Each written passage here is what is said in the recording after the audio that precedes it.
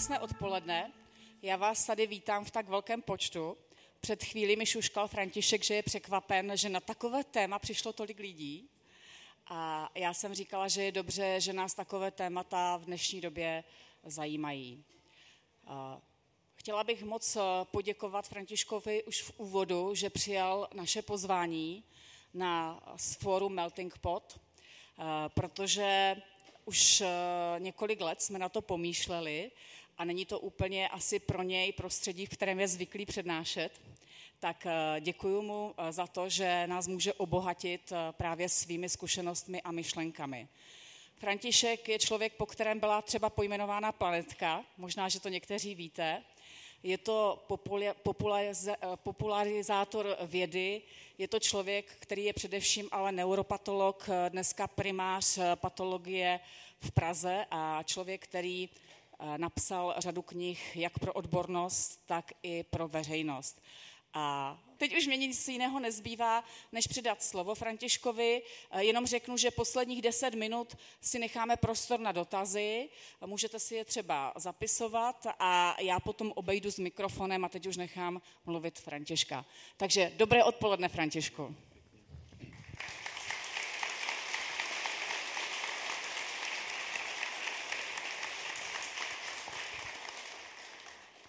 Dámy a pánové, děkuji za uvítání a děkuji za možnost tady povídat.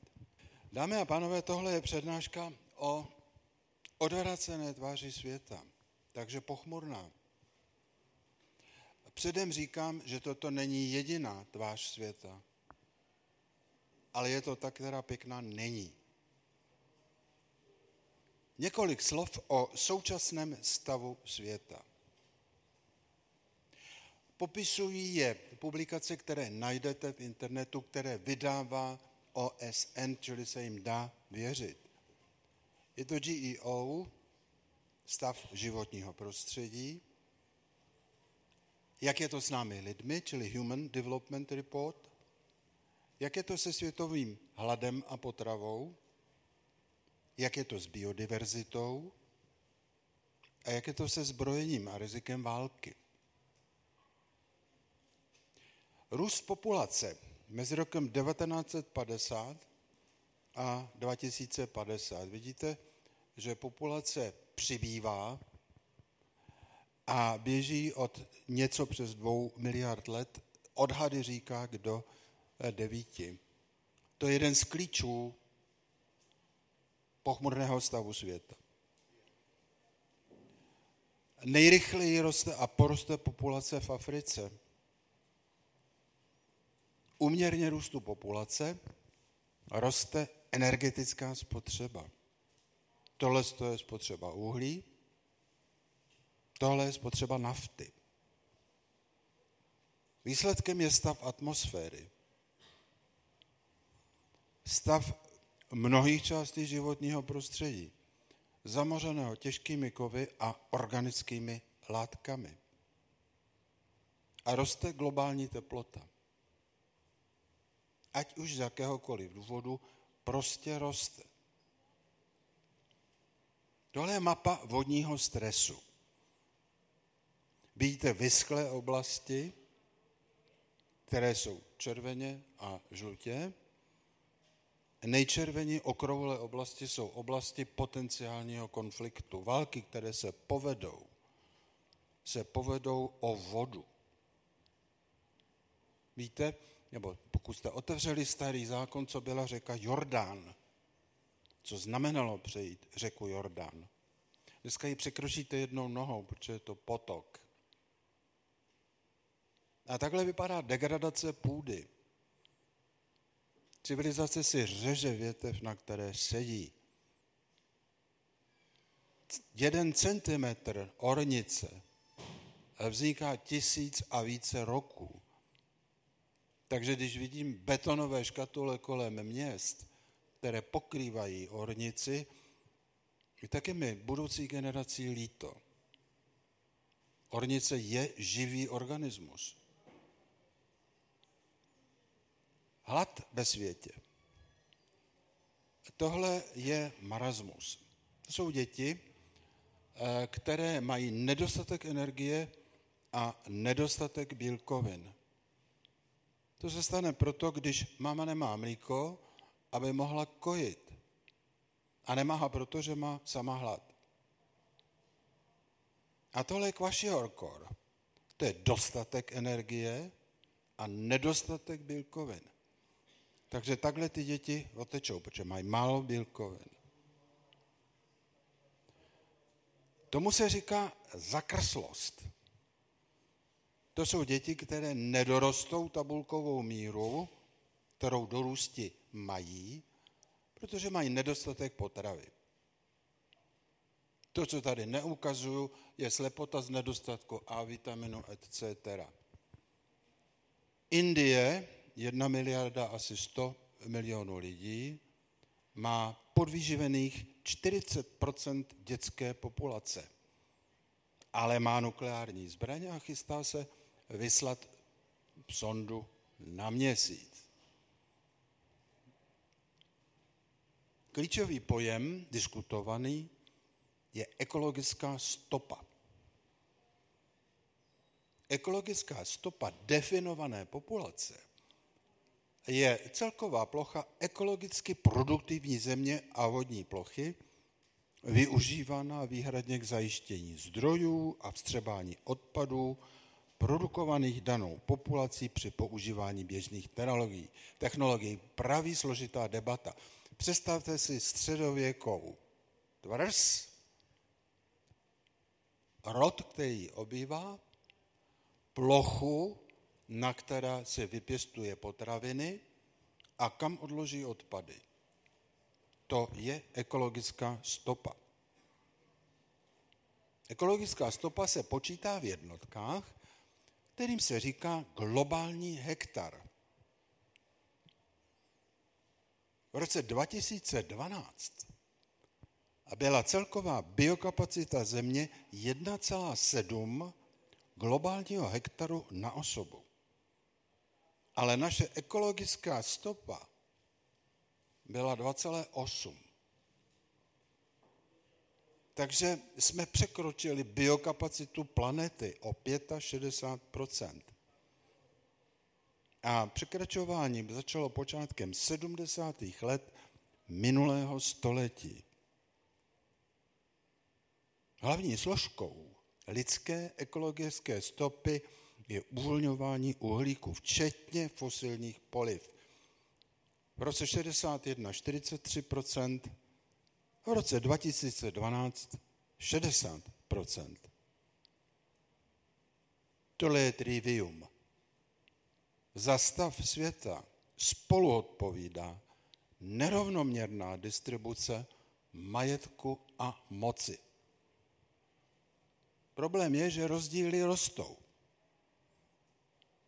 Rostou rozdíly mezi chudými a bohatými, jak uvnitř jednotlivých společností, tak globálně.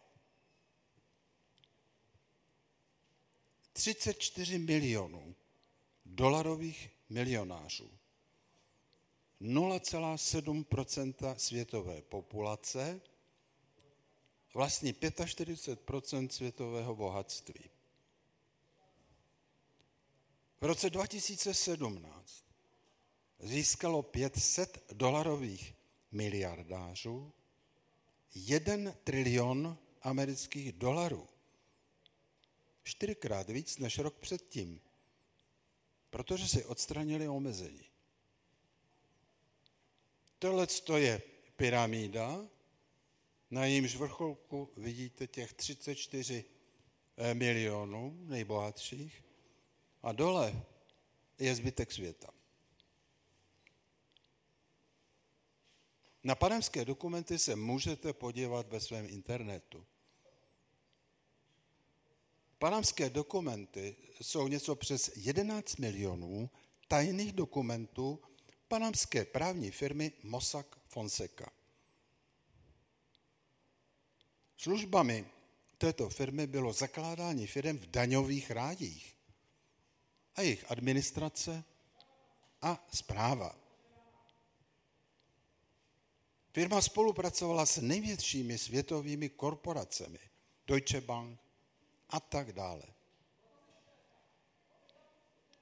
V panamských dokumentech se objevuje 210 000 společností z 21 daňových rájů.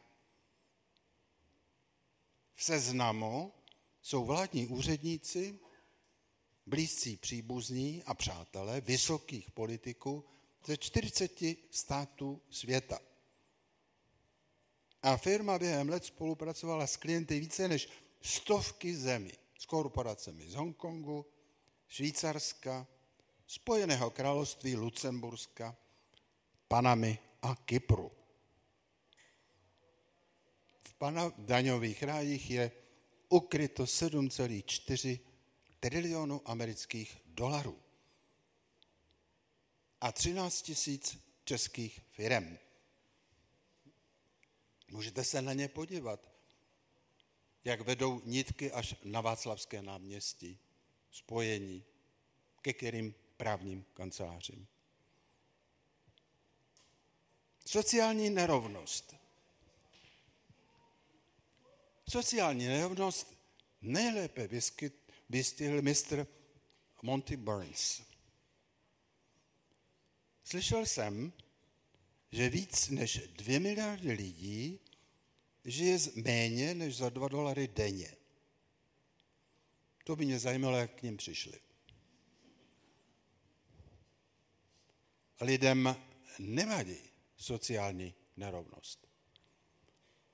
Lidem vadí sociální nespravedlivost. Několik slov o moci.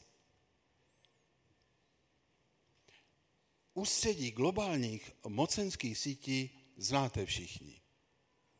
Spojené státy, Rusko, Čína, církevní hierarchie a něco, co se objevuje pod jménem skrytý nebo hluboký stát, deep state. Deep state popsal jako první Mike Lofgren. To je profesionální politik a poradce republikánů v Kongresu Spojených států amerických. V roce 2016 Lofgren napsal: skrytý stát je hybridní propojení prvků vlády a částí špiček finančního a průmyslového světa, které je schopné efektivně vládnout Spojeným státům bez zmínky o vztahu k souhlasu ovládaných, vyjadřovaného formálním politickým procesem. Čili to jsou mocní lidé, skutečně mocní lidé, které nikdo nezvolil. Na možnost existence skrytého státu ukazují jednání Bilderbergské skupiny. To je výroční setkání 120 až 150 příslušníků mocenské elity Evropy a Spojených států amerických. Na seznam účastníků je možné se opět podívat na internetu. Jeden novinář si dal práci, aby zjistil spojení Bilderbergské skupiny s zbytkem světa.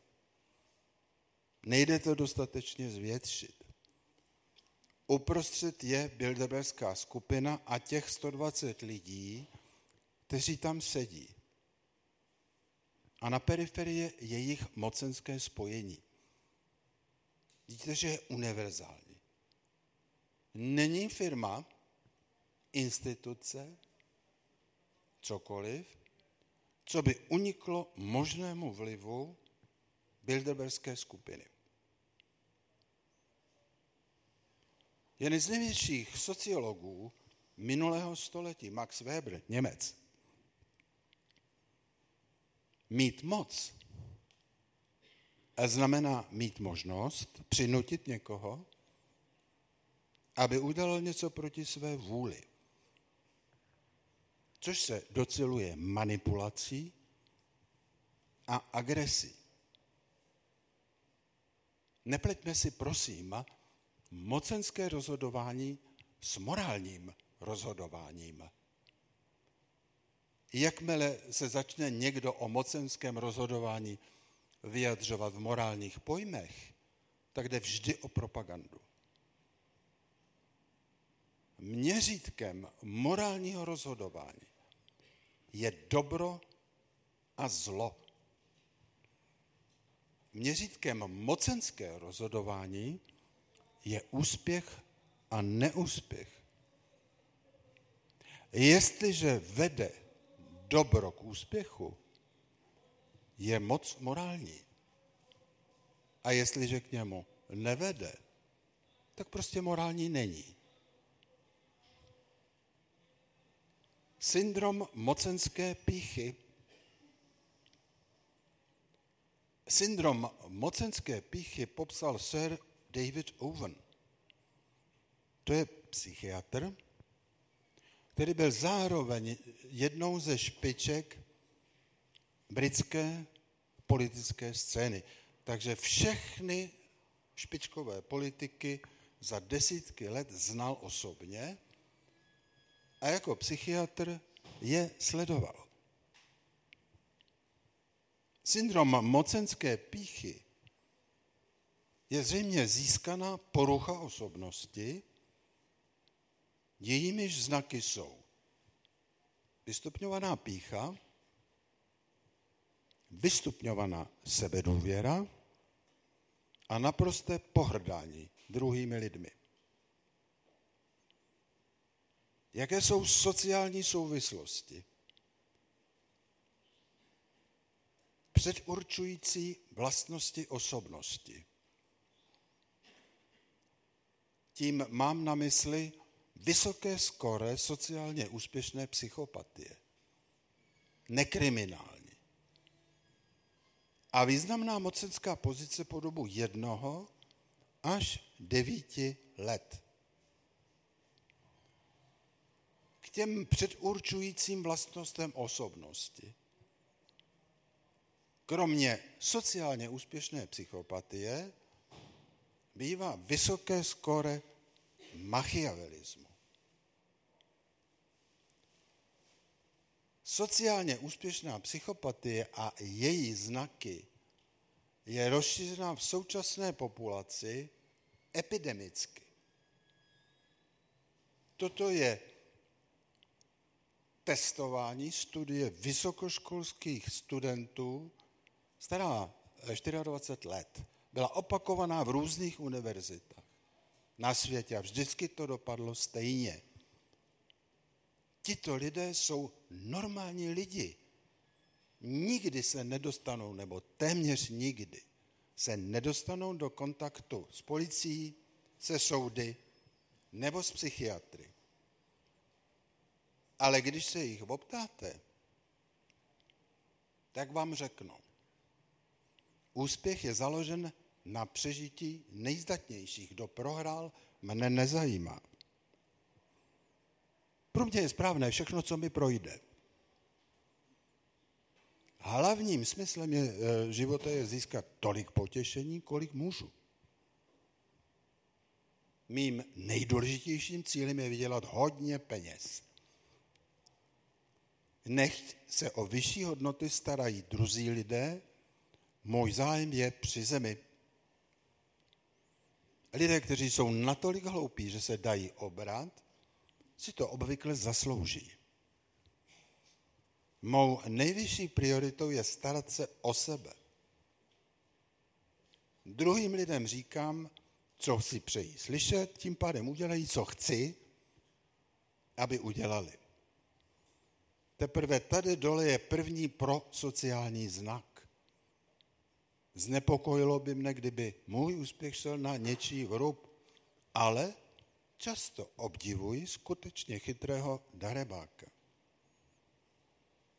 Teprve druhý prosociální znak. Snažím se, abych nikomu neublížil. Ale baví mne manipulovat s pocity druhých lidí. Myslím, že nezapomenu na krátký záběr České televize z doby vrcholícího skandálu kolem plzeňských práv. Česká televize se zeptala studenta 2. ročníku práv, Univerzity Karlovy, co tomu říká. Ten se usmál do kamery a povídal, no co chcete, to je přece normální. Což bude advokát, soudce nebo státní zástupce.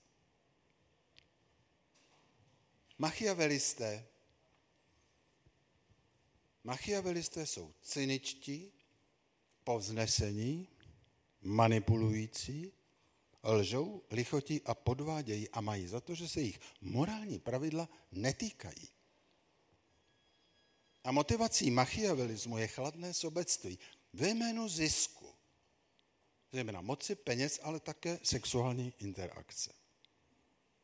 A vždy jde o zisk na vrub někoho druhého. Výše machiavelismu nemusí korelovat s výší obecné inteligence, ale je v negativní korelaci s mírou afektivní empatie, to je schopnost cítit se do citového stavu druhého člověka. Klíčový společný znak psychopatie a machiavelismu je potřeba moci a kontroly. Stává se, že znásilňující psychopat je impotentní. Sex je totiž druhořady. Jde o kontrolu druhé lidské bytosti. Moc jsou peníze a peníze jsou moc. Klasický výrok sociálně úspěšného psychopata. Mezi lidmi si připadám jak kočka v hejnu myši. Má pravdu. Mocenská závislost. Mocenskou závislost vlastně první definoval nebo popsal Aristoteles. Po něm na ní upozornil tento významný ekonom a teoretik Američan Galbraith. Říkal, že ano, moc je prosazení vlastních zájmů, ať už jde o jedince nebo o skupinu. Rozšiřování vlastních hodnot. Ale moc je sladká. Na moci může vzniknout závislost stejně jako na heroinu. Tady máte odborníka. Říkám, že politika je droga. Když ji člověk okusí, je vždy nebezpečí, že ji propadne. A moc se udržuje manipulací nebo agresí. Manipulace je výhodnější. Je totiž podstatně levnější než agrese. Některé manipulační nástroje. Za prvé školní vzdělávání. Dáte-li si námahu, srovnejte si učebnice občanské výchovy a dějepisu na našem území za posledních 100 let. Od císaře pána do dnes.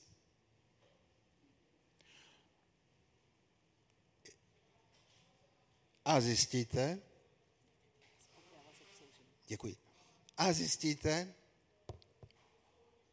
že jde vždy o jedno jediné. Vycvičit si dětskou plastickou generaci k tomu, aby byla poslušná. A respektovala hodnoty, které se jí nalejou do hlavy. Propaganda, zastavíme se u ní. Využití myšlenkových předpojatostí.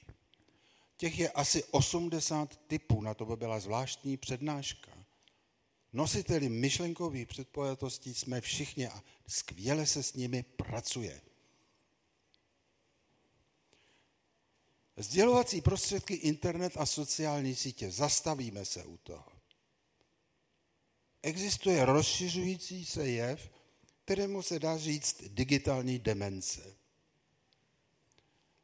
Epidemicky se rozšiřuje v současné adolescentní populaci. Nesleduje masa této populace nic jiného, než kolik má lajků na Facebooku. Nástrojem manipulace je religiozita a iracionalita. a násilí a pornografie ve veřejném prostoru. A sprostota, která se tam epidemicky rozšiřuje. Pornoprůmysl v současné době vydělává totéž, co zbrojaři a obchod s drogami. Důsledkem je demaskulinizace mužské populace. Jak slyším od mladých, zralých žen, které nejsou z toho se vdát a mít rodinu, tak mi říkají, no tak do postele za večeři jo, ale převzít odpovědnost ne. Korupce a ovlivňování rodičovství. Jeden z nejrizikovějších faktorů je posun rodičovství do vyšších věkových skupin u žen. Propaganda jim nalévá do hlavy, že mají studovat, pracovat, že jo? Kvalifikovat se, vzdělávat se, bla, bla, bla, bla, bla. Ale to, co jim neříká, že jim stárne DNA. A že tím, čím budou starší, tím budou neurobiologicky, etc. ohroženější jejich potomci, pokud je dokážou vůbec vyrobit. No a výběrové užití lidských práv. Setkáváme se s tím, že řada lidských skupin neustále recituje o svých právech, ale nesetkal jsem se s tím, že by někdo recitoval o svých povinnostech. Příklad excelentního využití propagandy. Tahle dívenka se jmenovala, nebo jmenuje snad ještě, Narah al-Sabah. Bylo jí 15 let. Se slzami v hlase a v očích vystoupila 10. října 1990 před Kongresem Spojených států amerických. A tam prohlásila, že iránští vojáci vyházeli 312 dětí z inkubátoru na chladnou polohu a nechali je umřít. No a následovala operace Pouštní bouře, první díl útoku na Irán. Teprve později se zjistilo, že to nebyla pravda, že tato dívenka byla pečlivě volená dcera kuvajského velvyslance a že to celý dala dohromady agentura Hill & Norton za $12 milionů. Volili ji skvěle. Nebylo jí ještě 15, protože lživá výpověď před kongresem znamená 10 let nepodmíněně. Ale ona byla nezletila. Internet. Tohle je manipulace volebních výsledků internetovým vyhledavačem. V současné době dělají neuronové sítě sami. Jmenuje se to SEME, Search Engine Manipulation Effect. Je to jednoduché. Máte nějaký počet stránek a protože je váš monitorován s vámi monitorován stále, furt, všemi a dále a data se ukládají, tak ví systém, kde jste byli, co jste tam četli, jak dlouho jste tam byli. A tím pádem je známo, jak dlouhou dobu trávíte na jedné stránce. A dále vidíte počet kliknutí na jeden výsledek při hledání. Z toho platí, že to, co chcete nalejt populaci do hlavy, musíte dostat na první stránku. Ovlivněné pořadí dokáže posunout preferenci nerozhodnutých voličů o víc než 20%. A v některých demografických skupinách je ovlivnění vyšší. Jde to zamaskovat, takže si toho nejste vědomi. Jestliže je znám podíl nerozhodnutých voličů, kteří užívají internet, včetně podílu voličů, které jde ovlivnit, vypočtete výsledky voleb. Tyto experimenty proběhly s úspěchem. Tahle postavička, kterou mnozí vás asi znají, se jmenuje Grover. A tohle je paní Jane Choi, která vede výzkumnou skupinu v Allenově instituce umělé inteligence. No a vytvořili neuronovou síť, čili stroj, která vyrobí jakýkoliv příspěvek do internetu kamkoliv tak, že experti nepoznají, že to je falzum. A zrovna tak pozná falza. Takže otestovali, ta síť napsala článek Paula Krugmana, to je nositel Nobelovy ceny za ekonomii, v New York Times, a 90% expertů nepoznalo, že to Krugman nenapsal. Facebook, to je experiment z roku 2010. Ovlivnění 61 milionů uživatelů.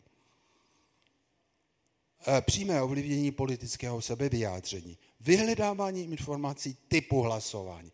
A ovlivněním přátel, dělá se to takhle, pošlou vám message a nejdůležitější jsou ty ksichtičky usměvavý dole, který vám říkají, jak volili. Většina lidí to spolkne a hlasuje podobně. Jak se organizují demonstrace? K vedení velké většiny neinformovaných lidí stačí malá menšina informovaných lidí. Není to vlastnost jenom lidí, umějí to rybičky, umějí to všechny druhy sociálně organizovaných tvorů. Čili bůvoli, šimpanzi, opice, jo, etc. Tak. Další dobu je známo, že ke svržení má stačit nenásilný protest asi 3,5% populace, kterou prostě zbubnujete přes sociální sítě. Nenásilné protesty jsou 2krát úspěšnější než protesty násilné. Tohle je celkem jednoduchý podfuk, že jo? Vám ukážou masu demonstrantů a nesmíte se na ní podívat zhora. To už se dneska téměř neužívá, nebo jenom trouba to užije. Moc se udržuje agresí. V roce 2018 bylo ve světě připraveno k okamžitému užití asi 3750 hlavic. Celkového počtu 14,5 tisíce. Spojené státy 6,5 tisíce, Rusko 6,8, Spojené království 215, Francie 300, Čína 280, Indie 130 až 140, Pakistán podobný počet, Izrael 80, vysoký podíl neutronových zbraní a Severní Korea kolem 20. Tohle je Hirošima 1945 před 6. srpnem. No a takhle vypadala už srovnaná po 6. srpnu. Exploze jaderné nálože nad Hirošimou měla 12 až 15 kilotun pouhých. Současné hlavice, podle nikoliv strategické, mívají kolem 400 kilotun. A takhle vypadala Hirošima neoklizená.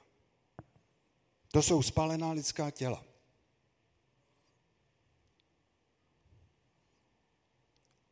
Primitivní obvaziště, lidí padá jí kusy kůže. A takhle vypadá akutní nemoc z ozáření. Úmrtnost většinou do 24-48 hodin od těchto příznaků. 12 až 15 kilotun. Takhle vypadají soudobé jaderné ponorky. Jaderná trojnožka, jak víte, je pozemní, letecká, námořní. Spojené státy vlastní 18 ponorek třídy Ohio a každá z nich má 24 raket typu Trident. Každá raketa má 12 nezávislých hlavic, 300 až 475 kilotun. Čili jedna ta ponorka dokáže smést kontinent, 288 cílů při plném zásahu.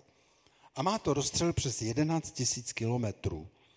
Bydlí to pod ledem v Antarktidě obvykle. Můžete si to odmodelovat, tuhle nukleární válku sami. Dole najdete adresu. Exploze 400 kilotonové náleže v optimální výšce ve dne, a to je asi 1340 metrů nad Prahou, by znamenalo fireball 1,4 čtverečního kilometru, rázovou vlnu 13,6, poloměr radiace 15,6, 50 až 90% úmrtí v akutní fázi, do 83 km čtvereční většina budov zničena a tepelný zášleh 225 km čtverečních. Odhad říká asi 360 tisíc mrtvých a 417 tisíc raněných se zničenou infrastrukturou, čili naprosto nezvládnutelná situace. Myslím, že každému bylo v tu chvíli jedno, ze které strany to přilítlo. Toto jsou vojenské rozpočty z roku 2017. Vojenský rozpočet Spojených států amerických 618 miliard, Čína 200, Rusko 69 a všimněte si Saudská Arábie a tak dále. Problém je se Spojenými státy, protože v druhý loňského roku vyhlásili novou jadernou doktrínu a chtějí do zbraní tohoto typu investovat 1,2 až 1,7 trilionu dolarů amerických v dalších 30 letech. Rusové mezitím zkonstruovali hypersonickou zbraň. Je to druh rakety, která se pohybuje v rychlosti 5 až 20 machů, čili 5 až 20krát vyšší než rychlost zvuku. Nosí se to pod strategickým bombardérem, to je to menší dole. A nedá se to chytit. Čili veškerá současná protiraketová obrana je proti tomu bezmocná. Číňani vyrobili něco podobného, je to kluzák, pohybuje se to v hranici atmosféry a stratosféry. Takhle vypadá exploze termonukleární zbraně. A tohle jsou hodiny soudného dne. Bilten jaderných vědců píše od roku, jak vidíte, 1947. Jakmile by hodiny docvakly do půlnoci, tak to je popis nukleární globální války.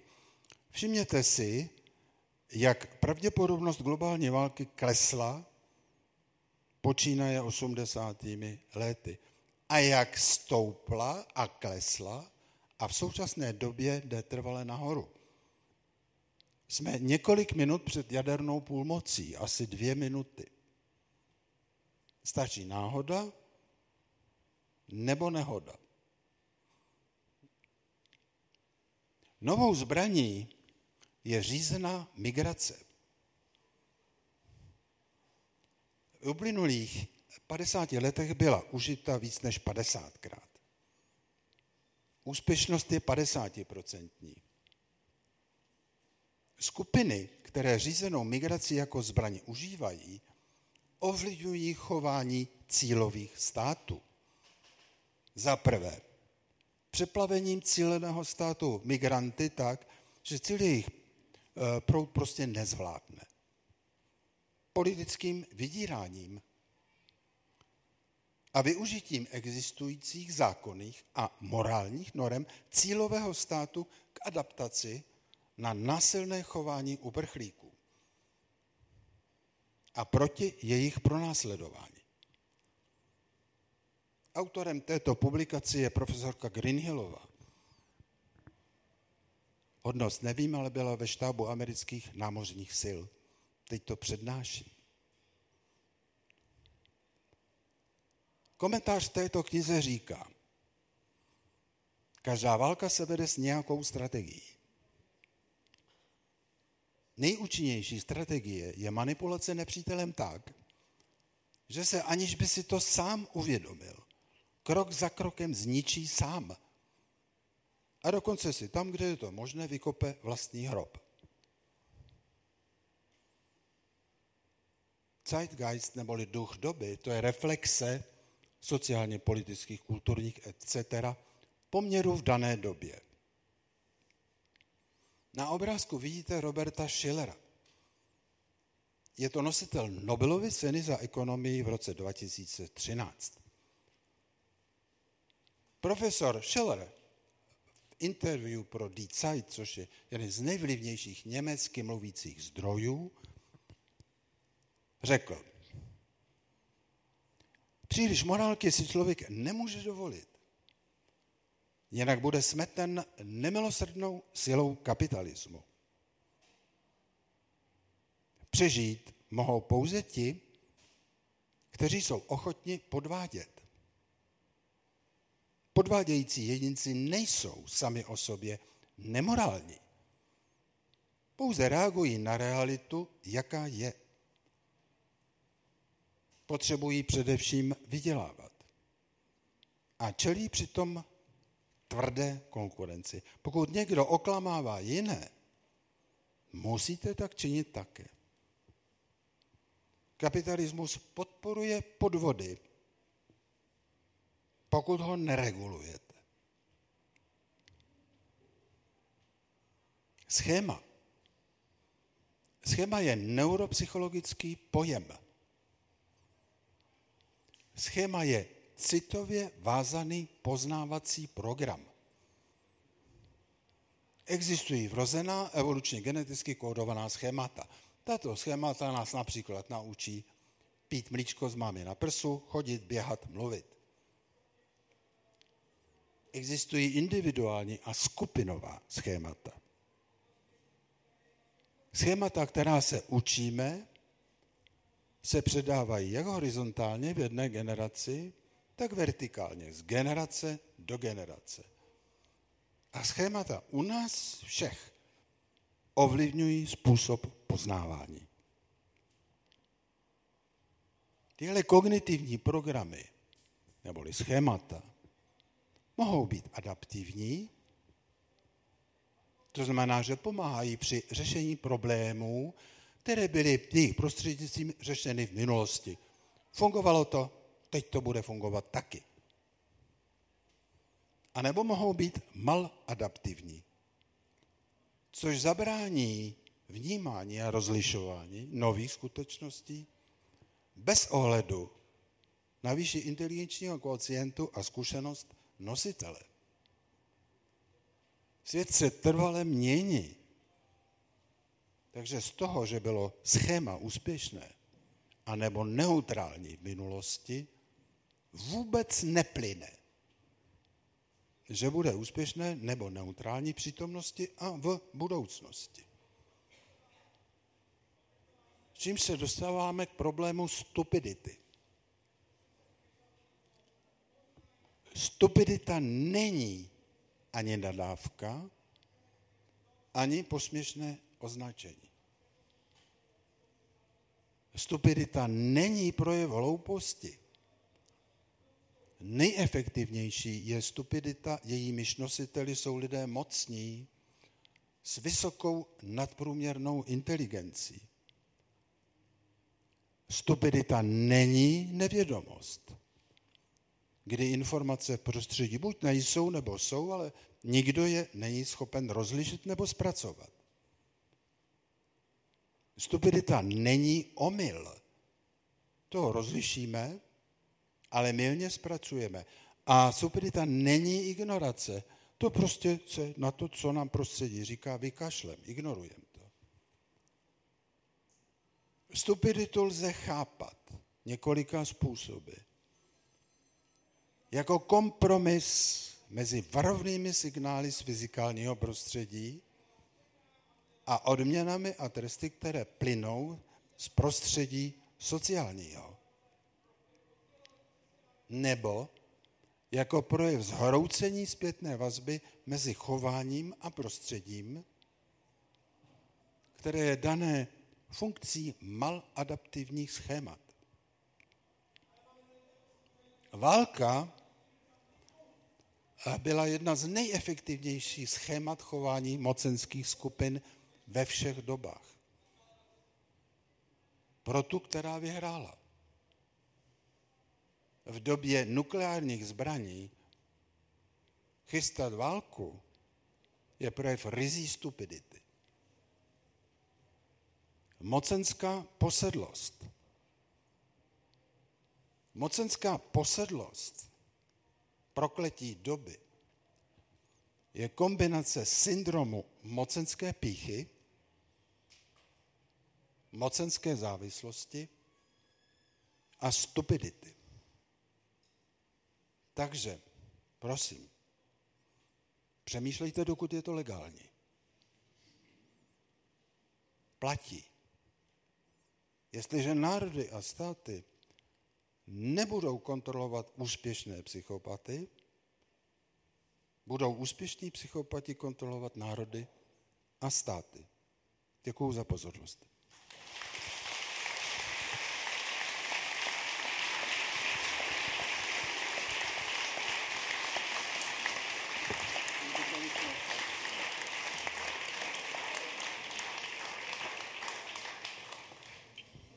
Já moc děkuju, Františku. Máme posledních 10 minut, kdy můžete pokládat dotazy. Já možná začnu, mám jeden připravený.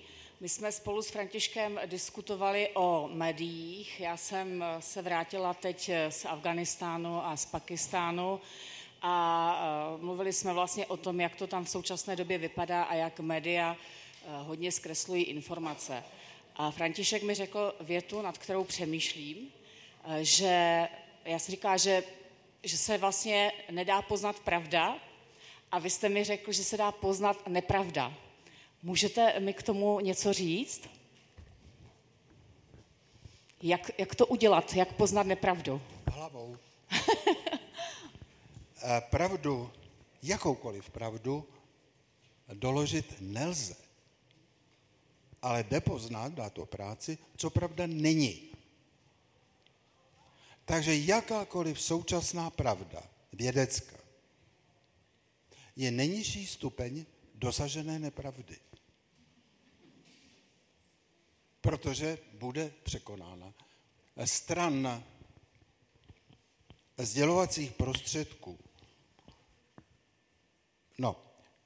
Každý, kdo je sleduje, by měl vědět, komu ten prostředek patří, kolik dostává za inzerci a kdo ho kontroluje.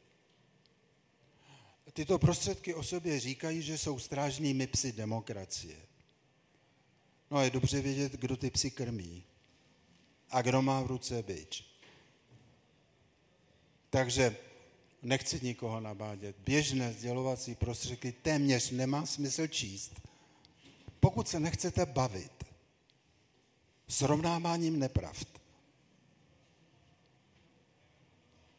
Vždy víte, komu ty noviny, dá se to zjistit, patří.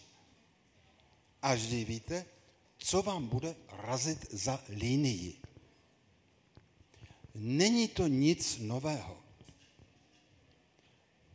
Nejstarší výrobek tohoto typu pochází z konce 12. století. Je na něm vyobrazen křižák, kterému děkují muslimové za to, že jim rozsvítil světlo světa. Vydal to Inocens II. Papež při organizaci křížových výprav. Takže ani předtím, ani potom nic nového v dějinách. Chcete-li tedy zjistit, co se ve světě děje, pokud možno s nejnižší úrovní nepravd, je dobré se podívat do zdrojů, které jsem citoval. Jsou obnovovány každých několik měsíců. Takže chcete-li vědět, jak je to se zbrojením, jak je to se strategií, jak je to, které mocenské skupiny soupeří, tak se tam podívejte. Děkuji moc za odpověď. Kdybychom se na to podívali teď z hlediska budoucnosti a budoucí generace, jakým způsobem třeba vést naše děti, tu další generaci k tomu, aby dokázali rozeznávat manipulaci, aby dokázali rozeznávat to ovládání těmi mocnými. Naučíte kritické myšlení. To musíme umět sami. Ano. Dá to práci, strašnou práci, bolí to, a je to celoživotní proces. Člověk se to učí. To není jako ze dne na den. Takže děti můžete naučit, jak se pracuje se zdroji informací, co je to sugestce, co je to propaganda, etc. To jde. Ale dá to strašnou práci. Děkuji moc. Já teď dám příležitost vám. Kdo má dotaz? Děkuji, pane Koukolíku, jste vysvětloval vlastně důsledky té moci, nebo jaký mají mocní vliv. Mě by zajímalo, jestli se dá stručně popsat vlastně dynamika vzniku závislosti na moci u těch lidí a rozvoj té psychopatie, když lidé získají moc, nebo mají, protože tam vzniká určitá závislost a zažívají pocit štěstí a na tom jsou závislí vlastně. Nebo... Ano. Tak moc sama o sobě není ani špatná, ani dobrá. Je to nástroj, který je podle mého názoru biologicky zcela obecný. Je to nástroj, který slouží zajištění zdrojů. Moc je lidské slovo. Nelze tedy dobře užít pro nonlidské živé struktury, ale jestliže nějaká skupina bakterií soupeří o zdroje s jinou, tak v lidských pojmech viděno jde o moc. Jestliže jedna skupina soupeří s jinou, soupeří o zdroje, obvykle, ne vždy. Čili to je moc. Moc pozorujeme u svých vývojových příbuzných. Charakterističtí jsou praví šimpanzi a další druhy primátů sociálních. Odtamtud jsme si to zřejmě z evoluce přinesli. Hierarchická struktura moci, to má alfa a podřízené, znamenalo, že skupiny, které byly takto vybaveny, pravděpodobně měly vyšší šanci na přežití při soutěži o zdroje. Moc se nepříliš projevuje v době, kdy lidské skupiny měly dostatek zdrojů a žili izolovaně. Klasický studovaný příklad je skupina z Mexika, Jižní Ameriky, kde žila lidská skupina o horním okraji údolí a kolem bylo dost potravy a všeho. Všechno v naprostém pořádku, staletí, než se přistěhovala jiná lidská skupina. Pak to začalo.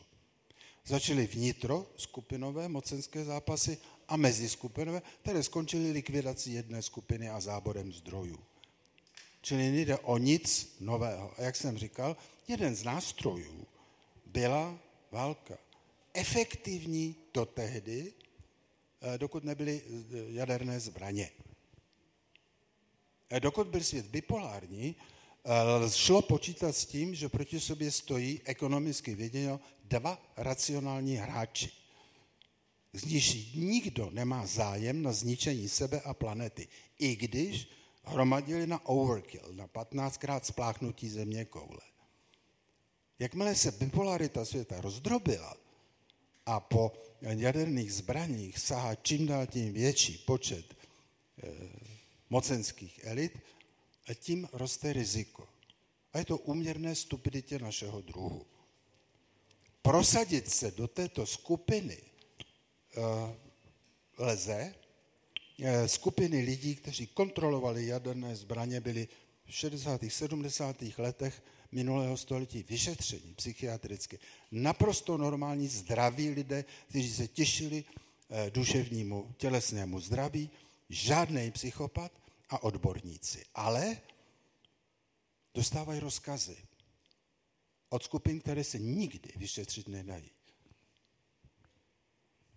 Děkuju. Tady další. Pane doktore, mě by zajímalo, vy jste mluvil o té politice a o těch posedlých mocí.